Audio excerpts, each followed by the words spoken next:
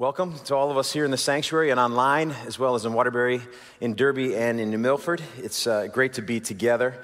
And I've just been incredibly inspired this morning. I've been praying about this for a while, and I think today I saw the confirmation come together that Dads in Motion will begin this week. So if anyone who is interested, Pastor Brian Prue actually said he'd lead that group. They'll be the shortest songs that you can imagine, maybe just one chorus, because, Adam, you seemed a little out of breath there after you made those 3 moves on the stage. But look at me making fun of you. I wasn't willing to do it. Oh, it's so good to worship together. You know, today we're talking about what it means and why it's so important to gather together in the name of Jesus. We got a chance to feel it, experience it this morning. Just so you know, I'm not going to be bringing any guilt upon you because you're here. You already know what it means and you're already passionate about gathering in the name of Jesus. In fact, I don't want to bring guilt upon anybody today, whether you're online, whether you're here, whether you watch this later at another time. What I hope to do is get you excited about the power of gathering in the name of Jesus today. That's my goal. Tell me at the end if we've arrived. The scriptures are going to help us today because it's such an incredible passage. But let me remind you where we started last week. Arise and shine. Listen to the verses that we read. Isaiah 60, 1 through 3. Arise, shine, for your light has come, and the glory of the Lord rises upon you. See, darkness covers the earth, and thick darkness is over the peoples. But the Lord rises upon you, and his glory appears over you. Nations will come to your light, and kings to the brightness of your dawn. And what we're reading here is this call to go on mission for the sake of the Lord. It's the mission of God that he's called us into. All those years before Jesus even came, we see that the plan was being unleashed upon the earth, and we get to be a part of it today. The Lord's church, that's us, his people, are called to shine, to rise and to shine, to be a beacon of light. You know, when we first looked at the campus in Waterbury, one of the things that I was so excited about was that it was on Bunker Hill Avenue. Just like we have a campus on Dorwin Hill Road, and we have one here in Walnut Hill. And it always reminds me, sorry Derby, no disrespect, you're not on a hill, but you're right there in the center of a community and you're a light as well. But it reminds me, we are a light on a hill. We are a light on a hill, and that light can't be put out as we allow the Lord to shine through us. And again, remember, that shining isn't just our own effort, is it? It's the Lord coming and moving in and through us. I want to give you context to this great passage of scripture that we read today, because we skipped ahead to chapter 2, and chapters 1 and the beginning of chapter 2 are incredible. Some of the most exciting scripture that you're going to read. In fact, I want to encourage you, starting tomorrow is our reading plan for the book of Acts. It begins tomorrow. If you didn't get one of those little Acts journals, grab one on your way out. They're in the fellowship mall, and they're in every campus where you can grab them. We want to go on a journey of reading the whole book of Acts together from now until February. But I want to give you a little context so you can understand maybe a little bit better about what is going on in the verses that we're looking at closely today. This is Peter's second volume that he's writing to this person called Theophilus, who is a Gentile convert. What's his first volume? Do you know? Yes, the book of Luke. That's correct. Come on, you can participate. It's okay. I heard one voice, but I know you know. A lot of you know. Luke, that's right. And now he's writing this second volume, Acts. Now, Jesus had risen from the dead. That's what he's sharing with this Theophilus. And I assume that Luke knew this was going to get read widely.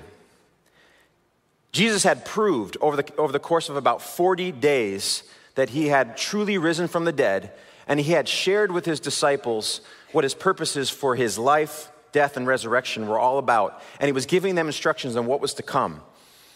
We see throughout the New Testament that our faith is meaningless without the reality of the risen Christ, friends. And we have these proofs that these authors were trying to show us that Jesus truly did die 100% dead and rose 100% to life. That's what he wanted to share. He told those disciples, stay in Jerusalem until the promised Holy Spirit comes. Now, the disciples were still quite unsure about what was going to happen next. They hoped that Jesus was going to now restore the kingdom of Israel. And I think they had in mind, as we've talked about through the book of Matthew this last year, I think what they had in mind was that Jesus was going to go rule on the actual throne in Israel and push Rome out, and he was going to be like David, the king of old. They wanted that conquering king. They wanted to see that happen. And they still didn't completely understand the suffering servant component of who Jesus was, the Messiah that he was. This was the one who conquered and defeated sin.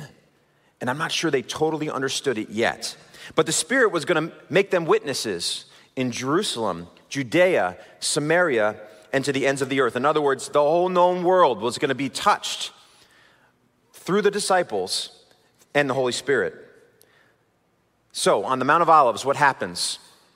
Some of you have been with me in Jerusalem on the Mount of Olives, and it's an awesome place because so much happened right there looking over the city of the city of Jerusalem. He's there with his disciples, and what happens? He rises up into the sky, and the disciples are standing there as two angels come and say, don't worry, he's coming again.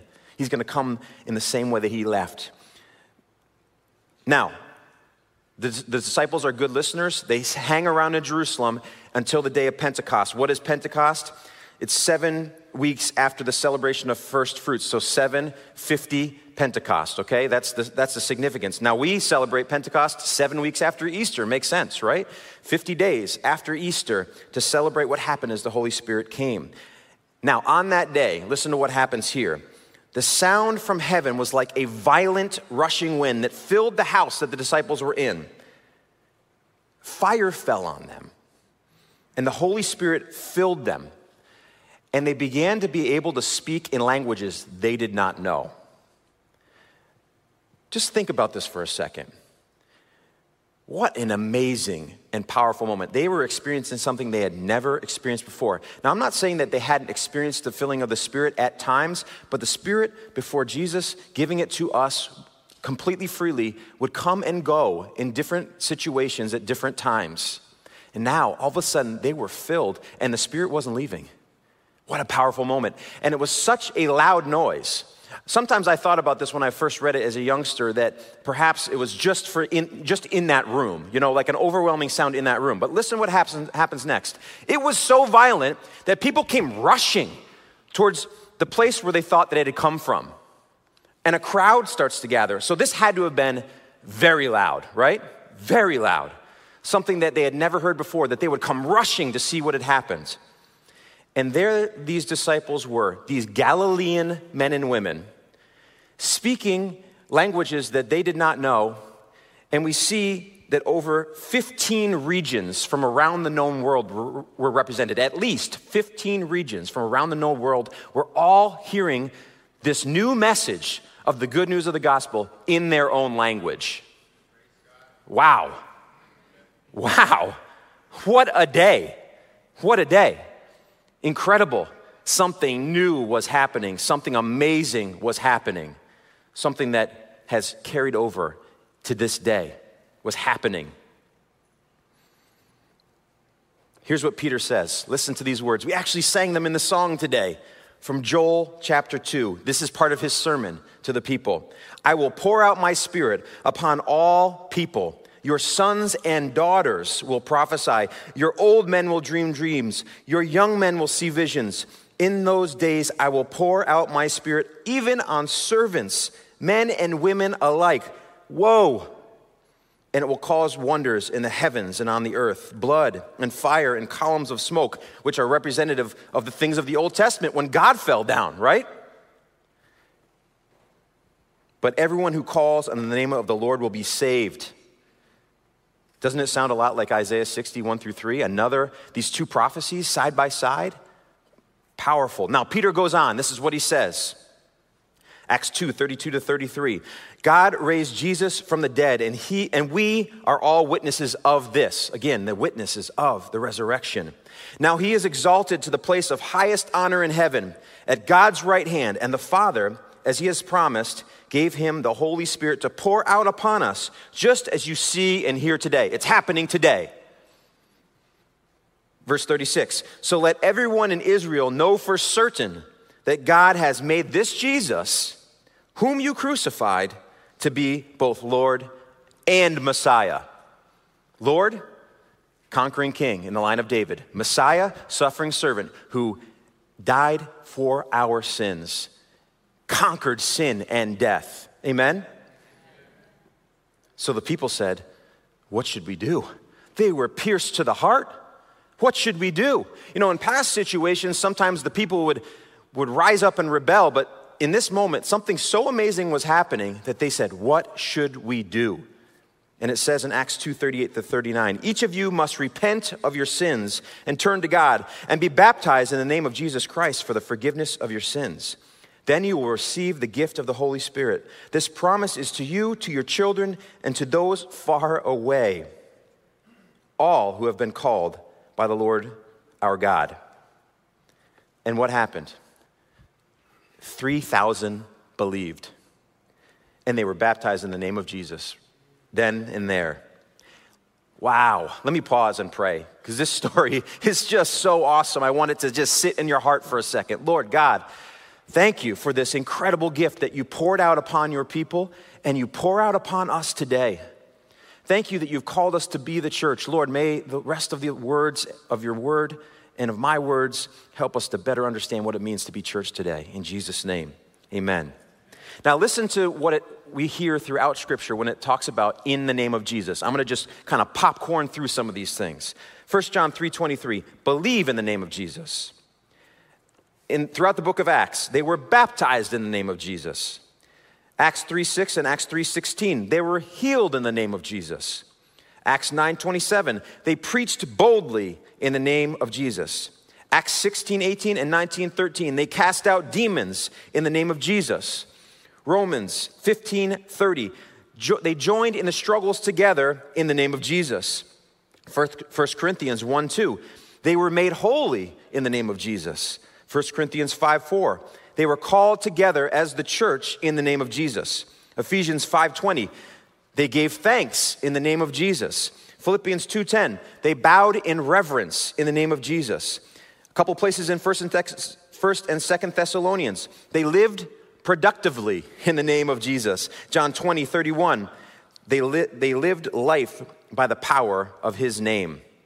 What's the common denominator? Why would I share all those things? The common denominator, action, transformation, change, power.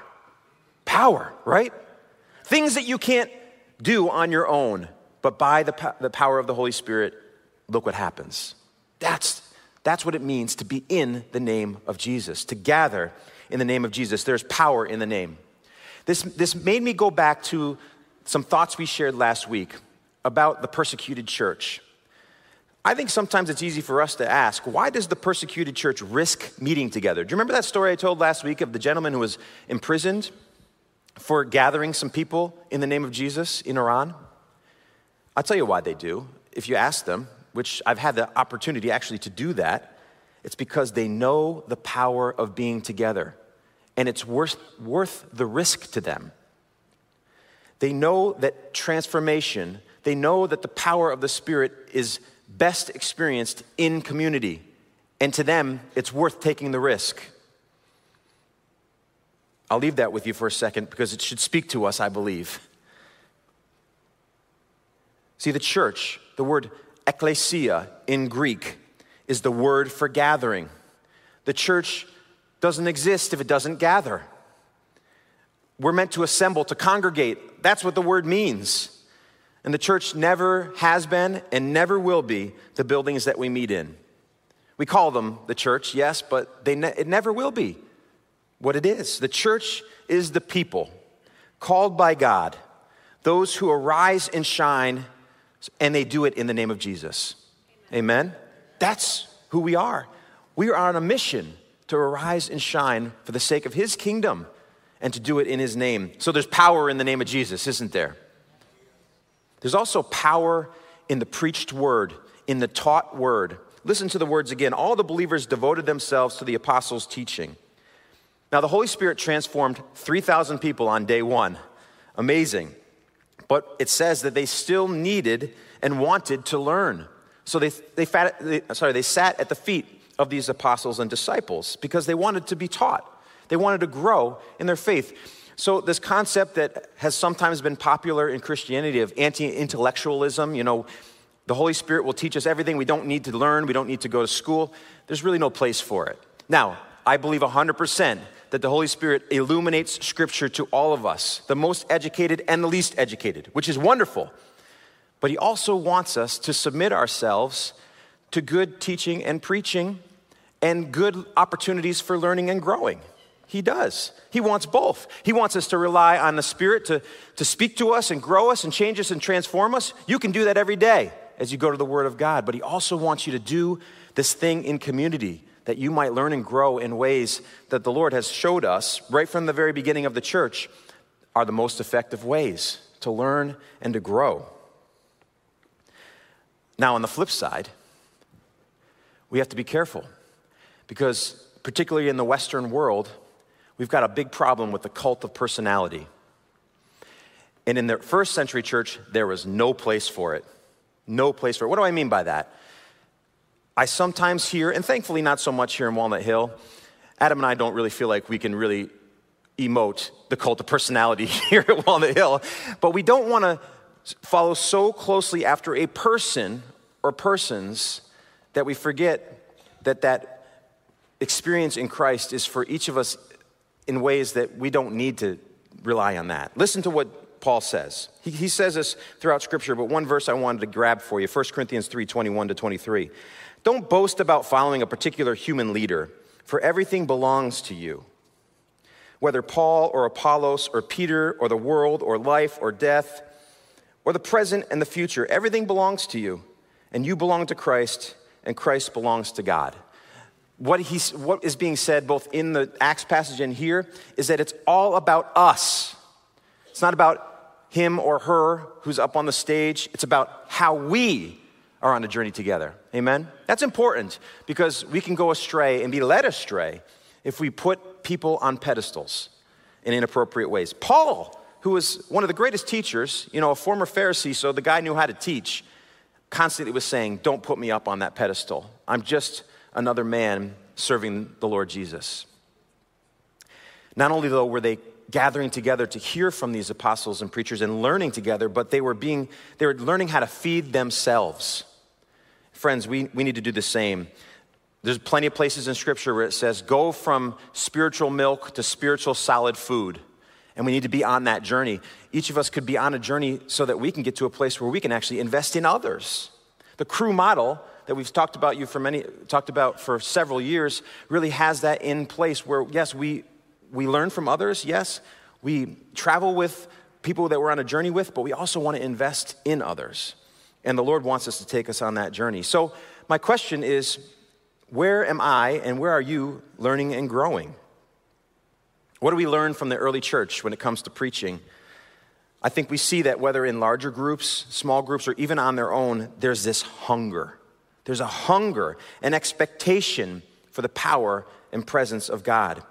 They took for granted, because it was first century culture, that the best way to experience that power and presence was in community. Our 21st century world is very individualistic, and we can sometimes lose the power of this. But I want to tell you, friends, that the best way for us to grow in Jesus is to commit to do it together. Commit to go on a journey together. That's what the church is meant to be. Why? Because it's a community where our focus can shift off of me and onto us. And so often we get stuck on me, don't we? We talk about my best life. We talk about where I'm going, what I'm doing. But I think the Lord wants us to get that focus off of self and on our community. I hope you come hungry each and every Sunday. I hope that those of you online also have personal, in-person community to accelerate your growth, because I think growth acceleration comes through these types of connections, this journeying together. I mentioned it early, but have you committed to reading Acts together with us this year? I hope you will. Have you found a place to go deeper in the book of Acts? We've got classes available in lots of different locations and environments. And then are you growing in your ability to feed yourself And as you do that, as you become more mature, even be able to invest and feed others. That's the power that comes in preaching and the teaching of the word. Next, there's power in the presence of the Holy Spirit. When I see our kids leading worship, it just goes straight to my heart. You know, I'm searching for Kleenex every time I see our kids worshiping in the ways God's called them to worship, because there's power in that presence of the Holy Spirit in these situations. I just love that. I think this immediately made me think of a silly story that I hope illustrates something. Years ago, Amy and I were new in ministry. We didn't have 2 nickels to rub together. It was tight, and we had one vehicle at the time. But we had a growing family. It was getting difficult to function in Connecticut, where you can't walk anywhere with one vehicle. And we had a friend who said that we could have a vehicle of theirs. What a great gift! Problem is, it had been sitting in their driveway for maybe a couple of years, and they said, "Do with it what you will." I'm a very, very amateur mechanic, but I like to tinker. So I thought, I'll give it a go. Worst case scenario, I just have to get rid of it. I got it home, and I'm telling you, it was misfiring the whole way. If it was running on 2 of its 4 cylinders, I'm surprised. It barely made it home. It was sputtering. I had to keep restarting it, but I got it home. And I did just a basic tune-up, spark plugs, wires, cap, rotor, oil change, just the simple stuff. And then the moment of truth comes. When I start it, is it going to fire on all cylinders? It did. It did. It did. I drove that car for like 5 years. It was awesome. All it took was that simple tune-up. But the church, friends, without the power of the Holy Spirit at work in our midst, is a lot like that car running on 2 cylinders. It's still the church, but it's not functioning at full capacity. I don't want to run on 2 cylinders at Walnut Hill. I don't want to run personally on 2 cylinders, and I don't want us as church to run on 2 cylinders. So what solves the problem of low power in our vehicle, in our church? I think it's prayerful expectancy. Are you coming with prayerful expectancy when we gather? I got to admit, as I prepared for this sermon, I felt like the Lord was saying, Craig, you're not hungry enough. Oof, that hurts. But it's true. I think it's true. I think I need to get a little more hungry for his presence, for his miracle-working presence in my midst, in our midst. How hungry are you? How hungry are we? How much do we come with expectancy and excitement to see what God's going to do today?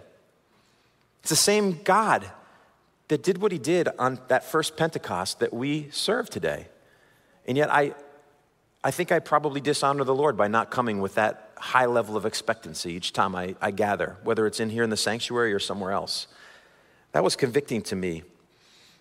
I hope it is to you, and that it spurs us on, all of us, to come with a higher level of expectancy. The scripture says there was a deep sense of awe that came over them. I wonder what that was like. I went looking for another passage that talked about it. I went to the Old Testament because I was reminded that these disciples and apostles, they were teaching from the Old Testament. Remember? They didn't have the Gospels yet. They didn't have the writings, the epistles. They were teaching from the scriptures that they had. So I believe this is the kind of scripture they were going to. Deuteronomy 10:12. And now, Israel, what does the Lord your God require of you? He requires only that you fear the Lord your God and live in a way that pleases him and love him and serve him with all your heart and soul. Now, when I read this, I said to myself, he only requires that? Right? Do you read that and think that? He only requires that? That sounds like he requires all of that we have to offer, doesn't it? Not just a little, it's all. We're supposed to fear him, which means putting him first or at the center of our lives. His way, not my way. I don't always like that. We're supposed to live to please him, which also means live not with pleasing myself at the center. Live to love him, live to serve him, and do it with all my heart and soul. It's a lot, but that's what a deep sense of awe is. That's what a fear of God is. It's a surrendering to Jesus that leads to more power, more presence of the Holy Spirit in our midst. That's what it takes. And if it leads to more of that miraculous at Walnut Hill, I want it. Don't you? You know why I want it? Because I want to see more of you see the power of God, but I also want the word to get out there that this is a place where God is at work. Now, I think that is happening.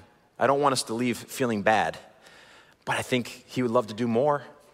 And I think there's something we can do to see more, and it's about expectancy. It's about prayerful expectancy. It's a hunger. This passage goes on to show the action steps that come out of this kind of expectancy. The power in providing for one another. Listen to these words. All the believers met together in one place. They shared everything they had. They sold their property and possessions and shared the money with those in need. Now, some people have tried to take this and use it as a proof text for communism. That's not what's happening here. It's true. This is a group of people that are so transformed by what God is doing that they're caring for one another at a very deep level. That's what's happening here. They still had private possessions. They weren't giving everything up, but they were doing things that were radical to care for one another. The scripture that's used here is a word called koinonia. Have you ever heard that word? The Greek common language is called Koine Greek, common Greek. And so it's holding things in common. It's saying, it's not mine. It's the attitude that Adam was alluding to when he was talking about our giving at Walnut Hill. It's saying, this isn't mine anyway. This is the Lord's. And so when he calls me to give it away, whether it's material things or it's my time, my talents, I do it willingly because it's not mine anyway. It's just the Lord's giving it to me to be a good steward of it. And that's what we're seeing here. And it's one of the foundations of the early church. And thankfully, I see it played out here at Walnut Hill as well. But I think as we come with that expectancy, we'll probably get challenged more to go further when it comes to giving ourselves away. That's what the Lord does.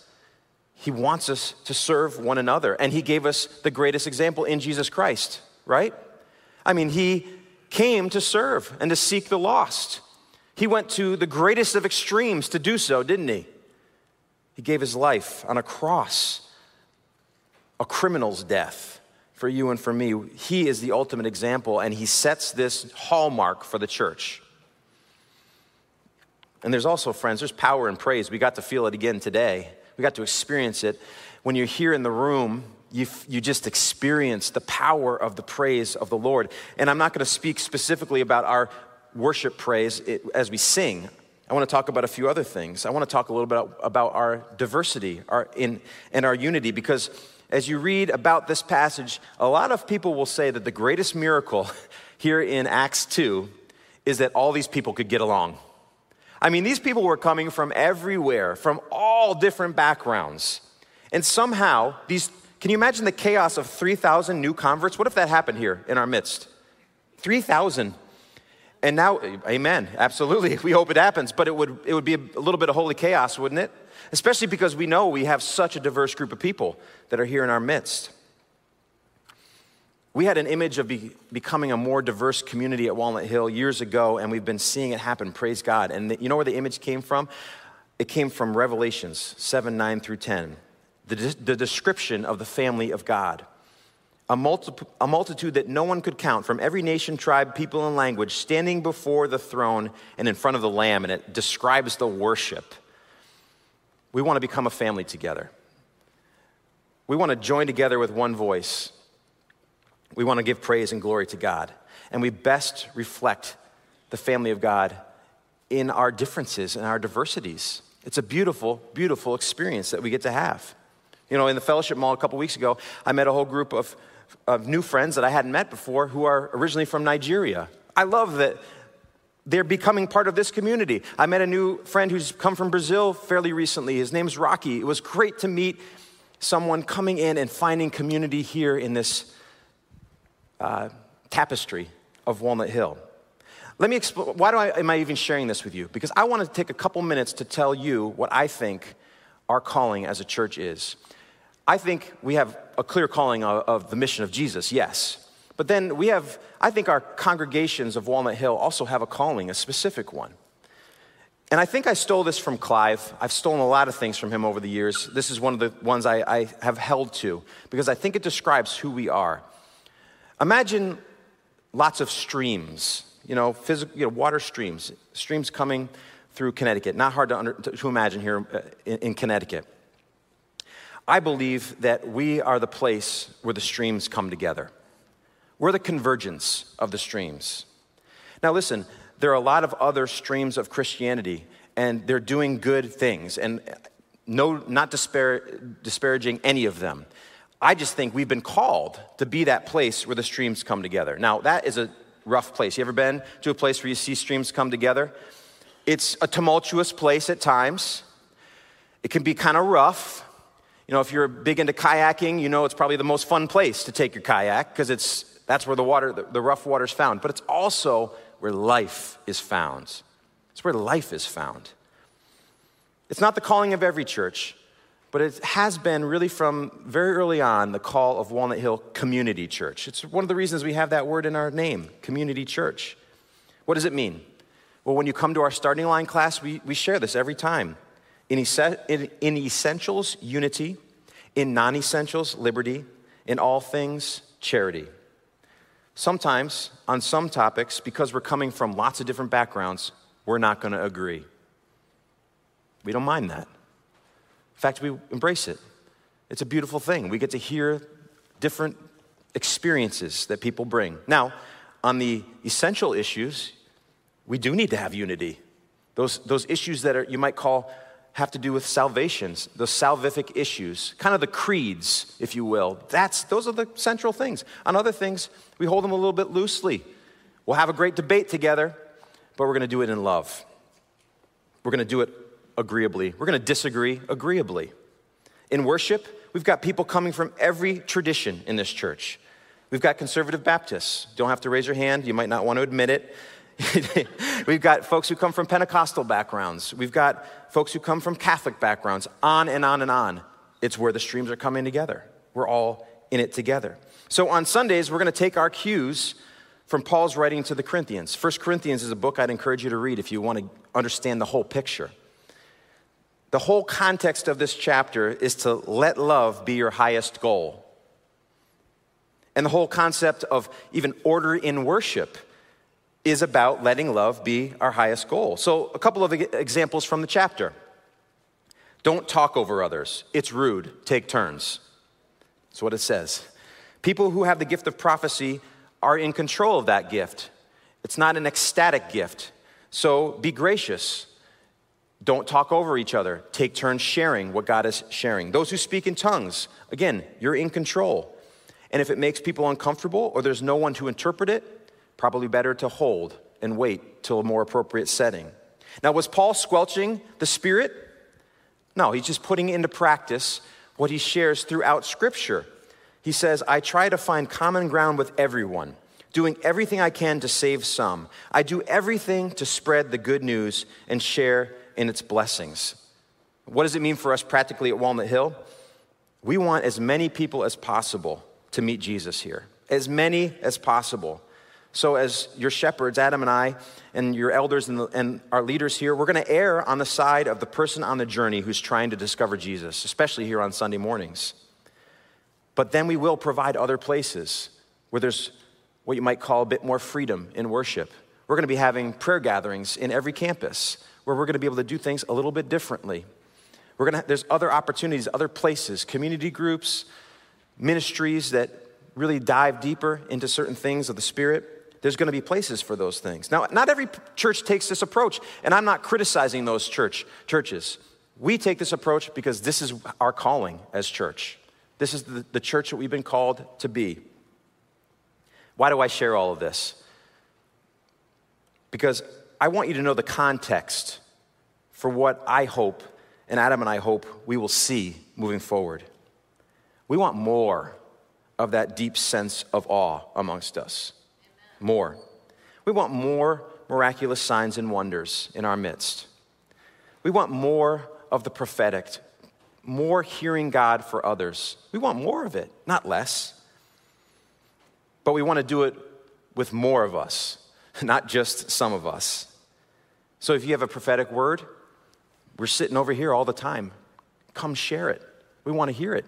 Maybe it's appropriate for the service that day. Maybe it's appropriate for something down the road. Maybe it's an encouragement to us. Who knows? But don't hold it back.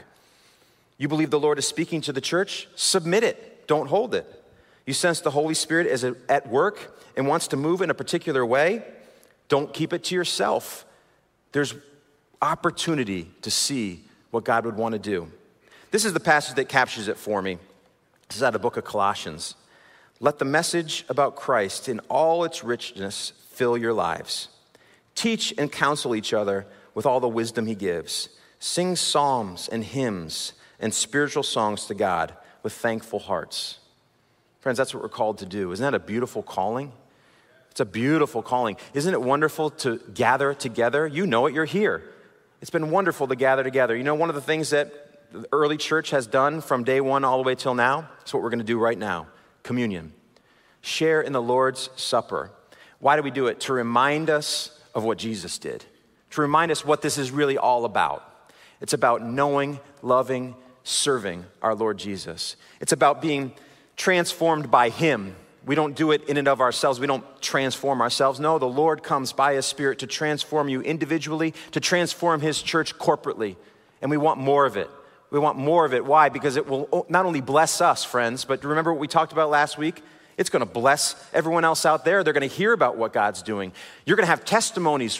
You're going to be a witness to what God is at work doing. And you're going to have an impact. And we're going to see our seats filled. I believe it, truly. We're going to see people who have not been back, come back. We're going to see our community groups grow, our men's and women's ministries grow, our children's ministries grow, our youth get more involved. We're going to see our gifts fired up and used for the sake of his kingdom, friends. That's what it means to be the church.